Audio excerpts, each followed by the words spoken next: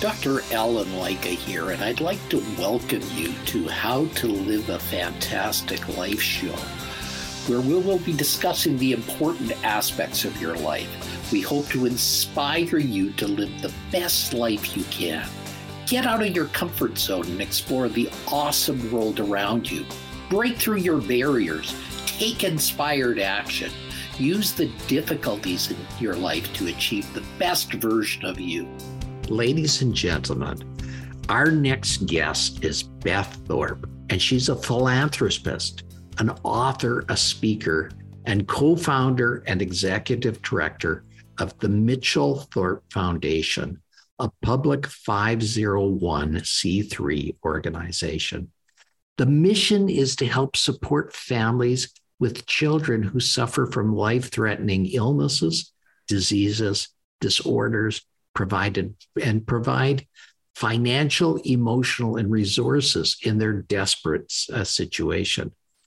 Beth's new book was written as a labor of love about her son, Mitchell, who passed away from an undiagnosed illness after 5 years of searching the planet for answers. This journey took her through a lot of times and allowed her to see things through a different point of view. Welcome, Beth. Oh, thank you for having me here today. So tell me about you and your family's journey through Mitchell's disease. Oh, it was a journey. That's why we called it a journey. It started, obviously, like you said, in memory of our precious son, Mitchell. At the age of 13, he started experiencing severe headaches that wouldn't go away. And, as any parent, you kind of follow the normal routine, and we hardly ever went to the doctor prior to this, maybe occasional earache here and there, but you go to the pediatrician and then they give you a whole list of things to try. And so you follow the protocol. So kind of we're doing this every day, and then kept checking the boxes off of things that could have been the issue. But then when things were not getting better, we really began to think something is seriously wrong, more than an occasional headache or the flu or anything else like that. So we began to dig deeper. And so the symptoms, just to speed up the story, came on at the age of 13 and progressed every year as we traveled throughout the United States looking for answers in and out of different doctor's office, Western medicine. We went to integrative medicine. We did it all, trying to get people to help him. We had people praying over us. We're very faithful, a family. And ultimately, he succumbed at the age of 18 and passed away in Texas in a hospital. And it was one of the hardest days, I have to admit, for our whole family. And from that tragedy, we just had to move forward with what we developed, which was the Mitchell Thorpe Foundation. Well, what was Mitchell's diagnosis when he died? Well, even at that point, it took us a hard time just to even, in the hospital, reading the autopsy report, it said undetermined. And you're like, what do you mean undetermined? The mystery of everything that from the big get-go was so confusing for us, because you were relying and trusting on the medical world to find the answers. We're not the experts. But then again, my husband and I were doing our own research, what's causing this? We're trying to figure it out for ourselves, and then trying to, share with doctors, have you thought about this? Have you thought about this? And then you thought, well, what about that? And then to this day, there are some children right now that we are helping that have very similar symptoms to what Mitchell had, who are suffering from Lyme's disease and Bartonella disease and all those kinds of underlying conditions that are very hard to detect in blood work. And because Mitchell had every blood test and MRI and CT scan, and everything kept coming back negative normal. Over the years, now granted, Mitchell passed in 2008. Over the years, these tests have gotten better to identify these markers. But back in when Mitchell was walking this walk, They were not. And then doctors, unfortunately, when things weren't clear, they said, well, it must be all in his head. And you're like, oh no. You think my son wants to be like this? He was an athlete. He played baseball. He wants to be on the field with his friends and having a good time. He was a 4.0 student, and you're trying to explain all these things. So the doctors, yes, I say, you have to run your tests, then run your tests. And then the psychologists say, no, it's not in his head. And you want to bite your tongue, like, really? I could have told you that. But, you have to allow them to do their tests. And so you do, to rule, again, everything out. Yeah, so exactly. Unfortunately, yeah. I know what you're talking of, Beth, because in 2003, I was walking with my wife in Disneyland, and I developed a right foot drop. And we couldn't find a cause for it. And so I went through a gazillion dollars of testing, and I went through every test known to man. Yes. At the end of it, the doctors just said, you have ALS, Lou Gehrig's disease. You have 6 months to live. Get your affairs in order. So I wouldn't take that for an answer. And I searched and I searched and I searched. And back in 2003, this wonderful thing called the internet was invented. And it was very primitive back then. Mm-hmm. We had dial-on connections and everything for that back then. So you had to really have somebody to help you search because you couldn't do it yourself. Right. And I was able to find a doctor in Colorado Springs, Colorado, that had a very similar diagnosis, who ended up to have chronic Lyme's disease. And so I got in touch with him, and he was able to put me on the right track. And that's why I'm still here 20 years later, because of the tests that were done and the treatment that was done. And it allowed me to do that. And I encourage anybody who has a disease that is unknown or something, certainly to consider Lyme's in the differential diagnosis, because it is very, very, very common. And its symptoms is that it mimics everything. And so everything, exactly. And the problem is difficult to diagnose. And the problem is doctors don't even consider this diagnosis. And many doctors don't even believe that chronic Lyme's exists. And exactly, to this day. And here we are. I know that because of the children that we're helping, the families, and they have to pay for all this out of pocket. Much of it's not covered under insurance here in the United States because we have a different medical care system. Everyone carries their own private insurance. But it's just devastating. But, over the years, I've collected many books already when people are trying to make a breakthrough. It's tough to diagnose and it's tough to treat. And there are clinics. There's a child that just left and came back from Germany. And there's a clinic over there that specializes in this and cancer treatments and Lyme's disease, and was there for a whole month. So I'm very curious to see how her outcome is. She just returned home last week. So underwent a lot of different types of treatments, but I'm very curious and anxious to see. And hopefully it's a positive outcome, because that's the end of the day. This is something that needs to be just on the forefront of a cancer diagnosis. To me, it has to be up there, because we're raising millions of funds to cure cancer, but we need to get to the heart of this, of Lyme's disease. Well, there is a center that I recommend. It's ILADS, ILADS. It's the International Lyme and Associated Disease Society that is in the United States. And they have people that are honest about this disease. They have people that are knowledgeable about this disease. And that is one of the few organizations I find useful for people to get some valid information on this disease. So I don't diagnose people anymore. I don't do that thing anymore. I'm out of medicine now. But the answer is, this is an organization I've come to respect because of their knowledge in this process, and they can put people on the pathway to finding, education, disease, a community that has medical professionals that understand this disease and helps people. They also sponsor events that are really good that help people to understand this. And so that it helps people to know this very well and helps people to get possibly the right treatment for it. That's true. Because like in your case, in many cases, when they can't figure it out, many of them go undiagnosed like my son, or they misdiagnose. Yeah. And that's unfortunate.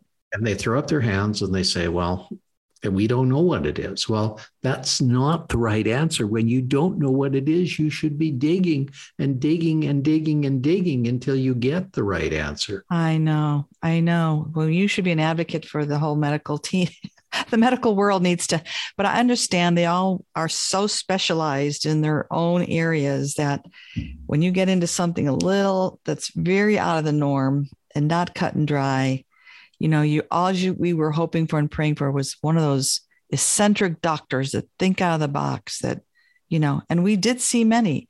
And Mitch started to have some hope when he came out of the hospital after 30 days. And then when they finally told us, take him home and make him comfortable, basically put him in hospice care and palliative care at the time, we weren't ready to give up on him. So at that time, he had a G tube because he couldn't swallow, he couldn't function, he couldn't speak. And we started organically juicing everything and filling him full of nutrients through his G tube, which he couldn't take through the mouth. We brought on an osteopath who specialized in some integrative type techniques from Germany and put him on different things. And so we started to see, because we had to watch his body language, we slowly began to see him take his hand away from his head because and he said there's definitely, the inflammation, there's things going on in his system that's causing this head pain. And slowly you start to see that. And that's all we were hoping for, is getting him out of pain. It's like we were chasing pain all the time. And so that did help for a while there, for about a year.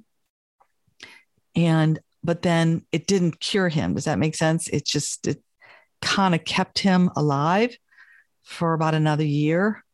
And yeah, unfortunately, again, we kept searching for more answers. So ultimately, in the deepest part of our pain and grief, during that time was not an easy walk for any family or marriage to go through. We saw it in our own lives. And it was really God speaking to my spirit when I was curled up in a ball, didn't want to be on the planet anymore. And he spoke within my spirit because I'm a faith-filled woman. And those that believe in him, he will speak to those in some fashion, whether it's through your spirit that illuminates your mind with a thought. He might speak through others to bring you knowledge. And you're just like, where did that come from? And directly it was from him when he told me, this is not the end. This is the beginning. And I sat up in my bed and I said, what? What does that mean? This is not the end. This is the beginning. So I write about that in my book. And then my husband, just a week prior, was in the local church here. And he was coaching 2 boys in baseball at the time. My husband played for the professional baseball with the Dodgers in the farm system before he retired after an injury, but was coaching 2 boys that had Hodgkin's lymphoma. Another had non-Hodgkin's, both families trying to make ends meet, trying to figure it out. Everyone wanted to help. And then he felt that strong calling saying, God spoke to my spirit, Beth, and we need to form a foundation or a bridge to help many families going through what we went through. There was nothing out there that had anything like this. And when he came home to tell me that, I said, you want to do what? I said, what? We know nothing about starting a foundation. What do you mean you wanted to start a foundation? And then I began to sit back and think, oh, God, is that what you meant? That this is not the end, but this is the beginning. And slowly, one child at a time, we got on our hands and knees. We filed all the paperwork. My husband was really good about that, setting up the organization. And you have to set it up very thoroughly here in the States, all your bylaws and your guidelines and everything, all those things in place. And we started with those first 2 boys. And here we are now going on 14 years later, We've given back over 3 million back into the community, helping other families and children fighting for their tomorrows. So, you never know why, God can take a tragedy and turn it for good for his glory. So that's what brings us to the book of why I wrote it. And right now, at this point, looking back, I can see it through his eyes, not mine. Because when you're in it, in the thick of it, you can't see through the nothing. It's just like, where are you, God, in the midst of all this? He was there. He was lining people up along the way, all that 5-year journey. But it's so, the mysteries of God, I can't even explain it. I don't even know. I will never know, probably till I get to heaven. And he can show me all the children and the families that Mitchell has touched through us. So that's the difficulty, Beth. And I'm going to have to pause now for a bit of a commercial break. So okay. Stay tuned. Okay. Well, we're back now with a very fascinating person. Her name is Beth Thorpe, and she had a tragic result of her son who passed away at the age of 19 with an undiagnosed illness. Now, the beauty of this, and I say the beauty is it resulted in a couple of things. One is Beth ended up writing a book called A New Creation. And she also started a foundation, a nonprofit organization to help others with children similar to her son. Now, that is the miracle of this. When you go through a situation when you or a loved one is dying, you go through the phases of death and dying that Elizabeth Kubler-Ross wrote in a book on death and dying. And you go through anger, you go through bargaining, you go through denial, you go through depression. And Beth, I'll guarantee you went through each and every one of those phases.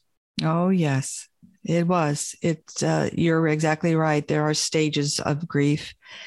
And for me and for personally, the first feeling was shock when he passed. And that's the feeling that you are like, I was numb, you're in shock. And then you move into the stage of denial. This can't possibly happening. Please wake me up from this horrible dream, right? So you're in that denial stage. And that's when the anger will kind of fester in. And people need to understand people grieve differently. So this is just how I grieved, and everyone experiences it differently. But anger can result in the bitterness and then turning against God. Why did you take this? Why did you take my son? And then the anger turns to bitterness. And then they become, if you can't move out of that phase of anger and bitterness, you're going to stay there. And that's not a good place to be for anyone and for yourself. And you're right. You can be bargaining with God. If someone's dying, Lord, I'll just heal him or her, and I'll live for you. You're bargaining with the Lord, but it's not our will, it's his. I learned that. And the other part is depression. And that's not a good place to be either. And that's kind of where I was headed. And the part of the problem is when you the deeper the love for that person is, the harder the grief. And usually losing a child is one of the most horrific things that can happen to a family, to a marriage, to anyone. And it took me down to what they call now complicated grief. And I knew that if I didn't seek help, that this was not going to be good for me, my husband, or my other son. So I encourage people, if you're experiencing anything like that, seek help. And in my case, I had to seek our spiritual counselor through our church, who does professional counseling, that took my husband and I through a session privately. And you have to feel very comfortable, because this was 5 years of ongoing. So part of that healing was forgiveness. And she had to take us through an exercise of learning to break things off and forgive the doctors that couldn't find the answer. Forgive people that said things that they shouldn't have said. Forgive family members that should have been there that weren't there. All that festering that happens inside a journey like this. She says, you can't move into the light of God's glory until you break this stuff off of you and out of your own spirit for you to move forward. And one thing I'll never forget what she said to us was a big aha moment. So she took my husband and I through this exercise. My husband was a bawling mess on the floor. So was I, but we had to get that all out of our system so it wouldn't fester for us to move forward. And then you can move forward into the next stage of acceptance and hope. And then you begin to look. Now I can talk about it much better now than I could back then, but you can now remember your loved ones with fond memories. And so we'll laugh and we'll smile and we'll go, oh, do you remember when Mitchell did this and that? You can begin to do that. For people who lose someone very quickly, like to suicide or whatnot, that's so tragic and so quick. They end up, it's hard to move them into that place. So I always say to them some tips. Maybe sit down and write a letter to that loved one of what you want to say or couldn't have the ability to say. All those things that start creating a scrapbook of memories. Find things that you can honor the child or the person you loved in their memory of something that they loved. Maybe it's a cause that they loved, and maybe go do something for that cause.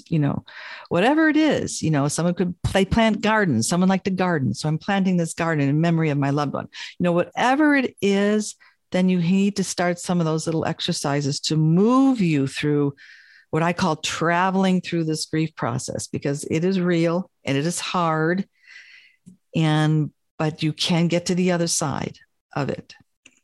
And that's the important thing, is it's very hard to realize that there is light at the end of the tunnel when you're going through the process. But the process almost always make a person stronger, almost always makes a person better, almost always takes a person to a new level that they wouldn't have been at if they allow it to happen.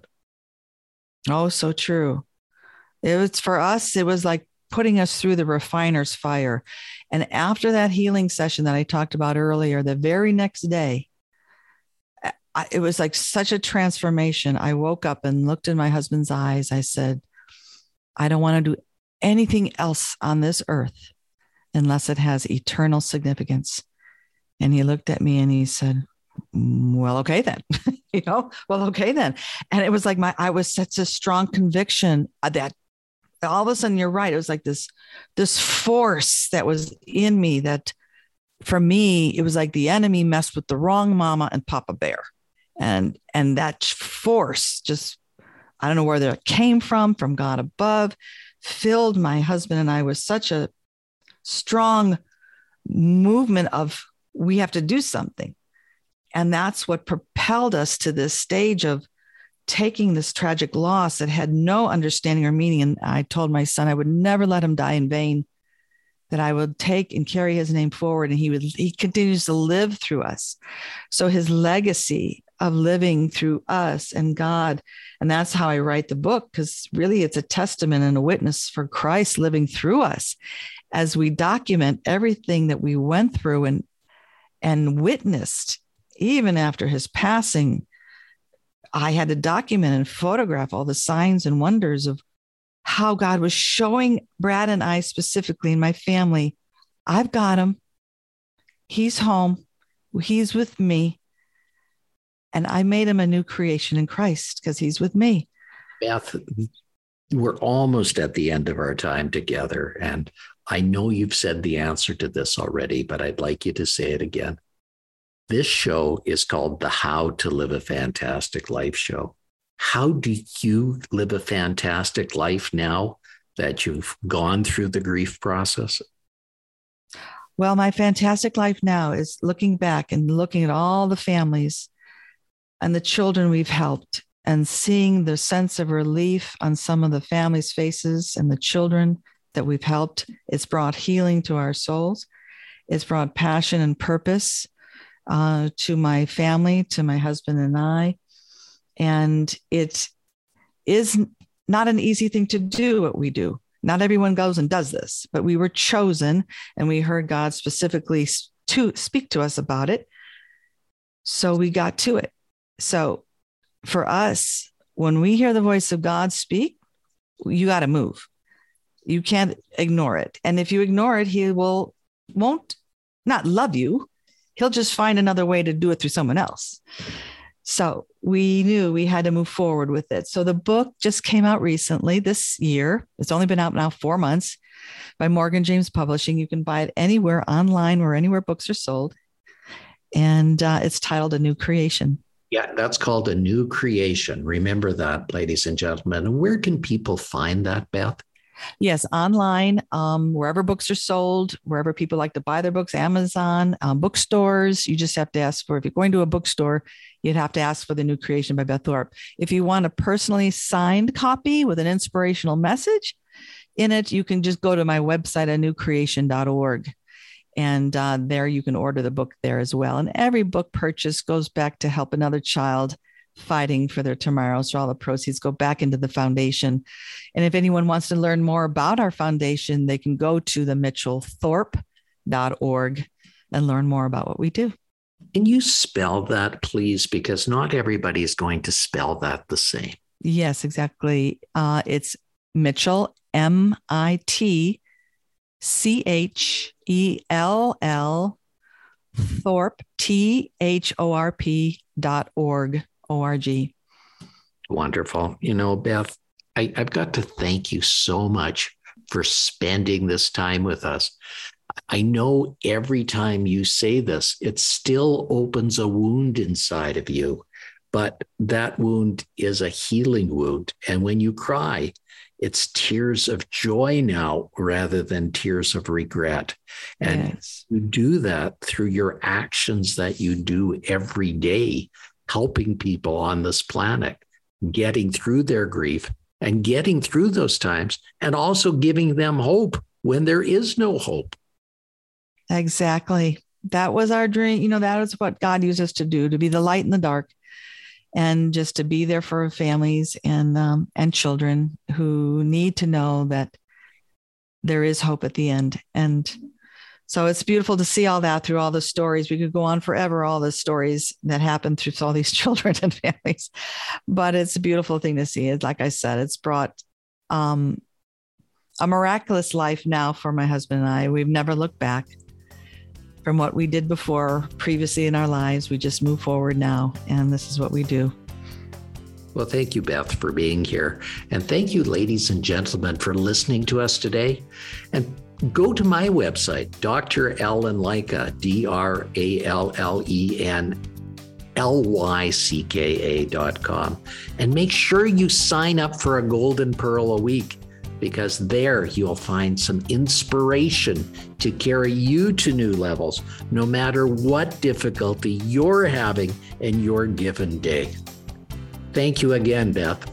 Thank you for having me. You've been listening to How to Live a Fantastic Life. Be sure and pick up a copy of Dr. Lycka's book, The Secrets to Living a Fantastic Life, on Amazon.com. And you'll want to subscribe right here on this page so you don't miss a single episode. Have a fantastic day.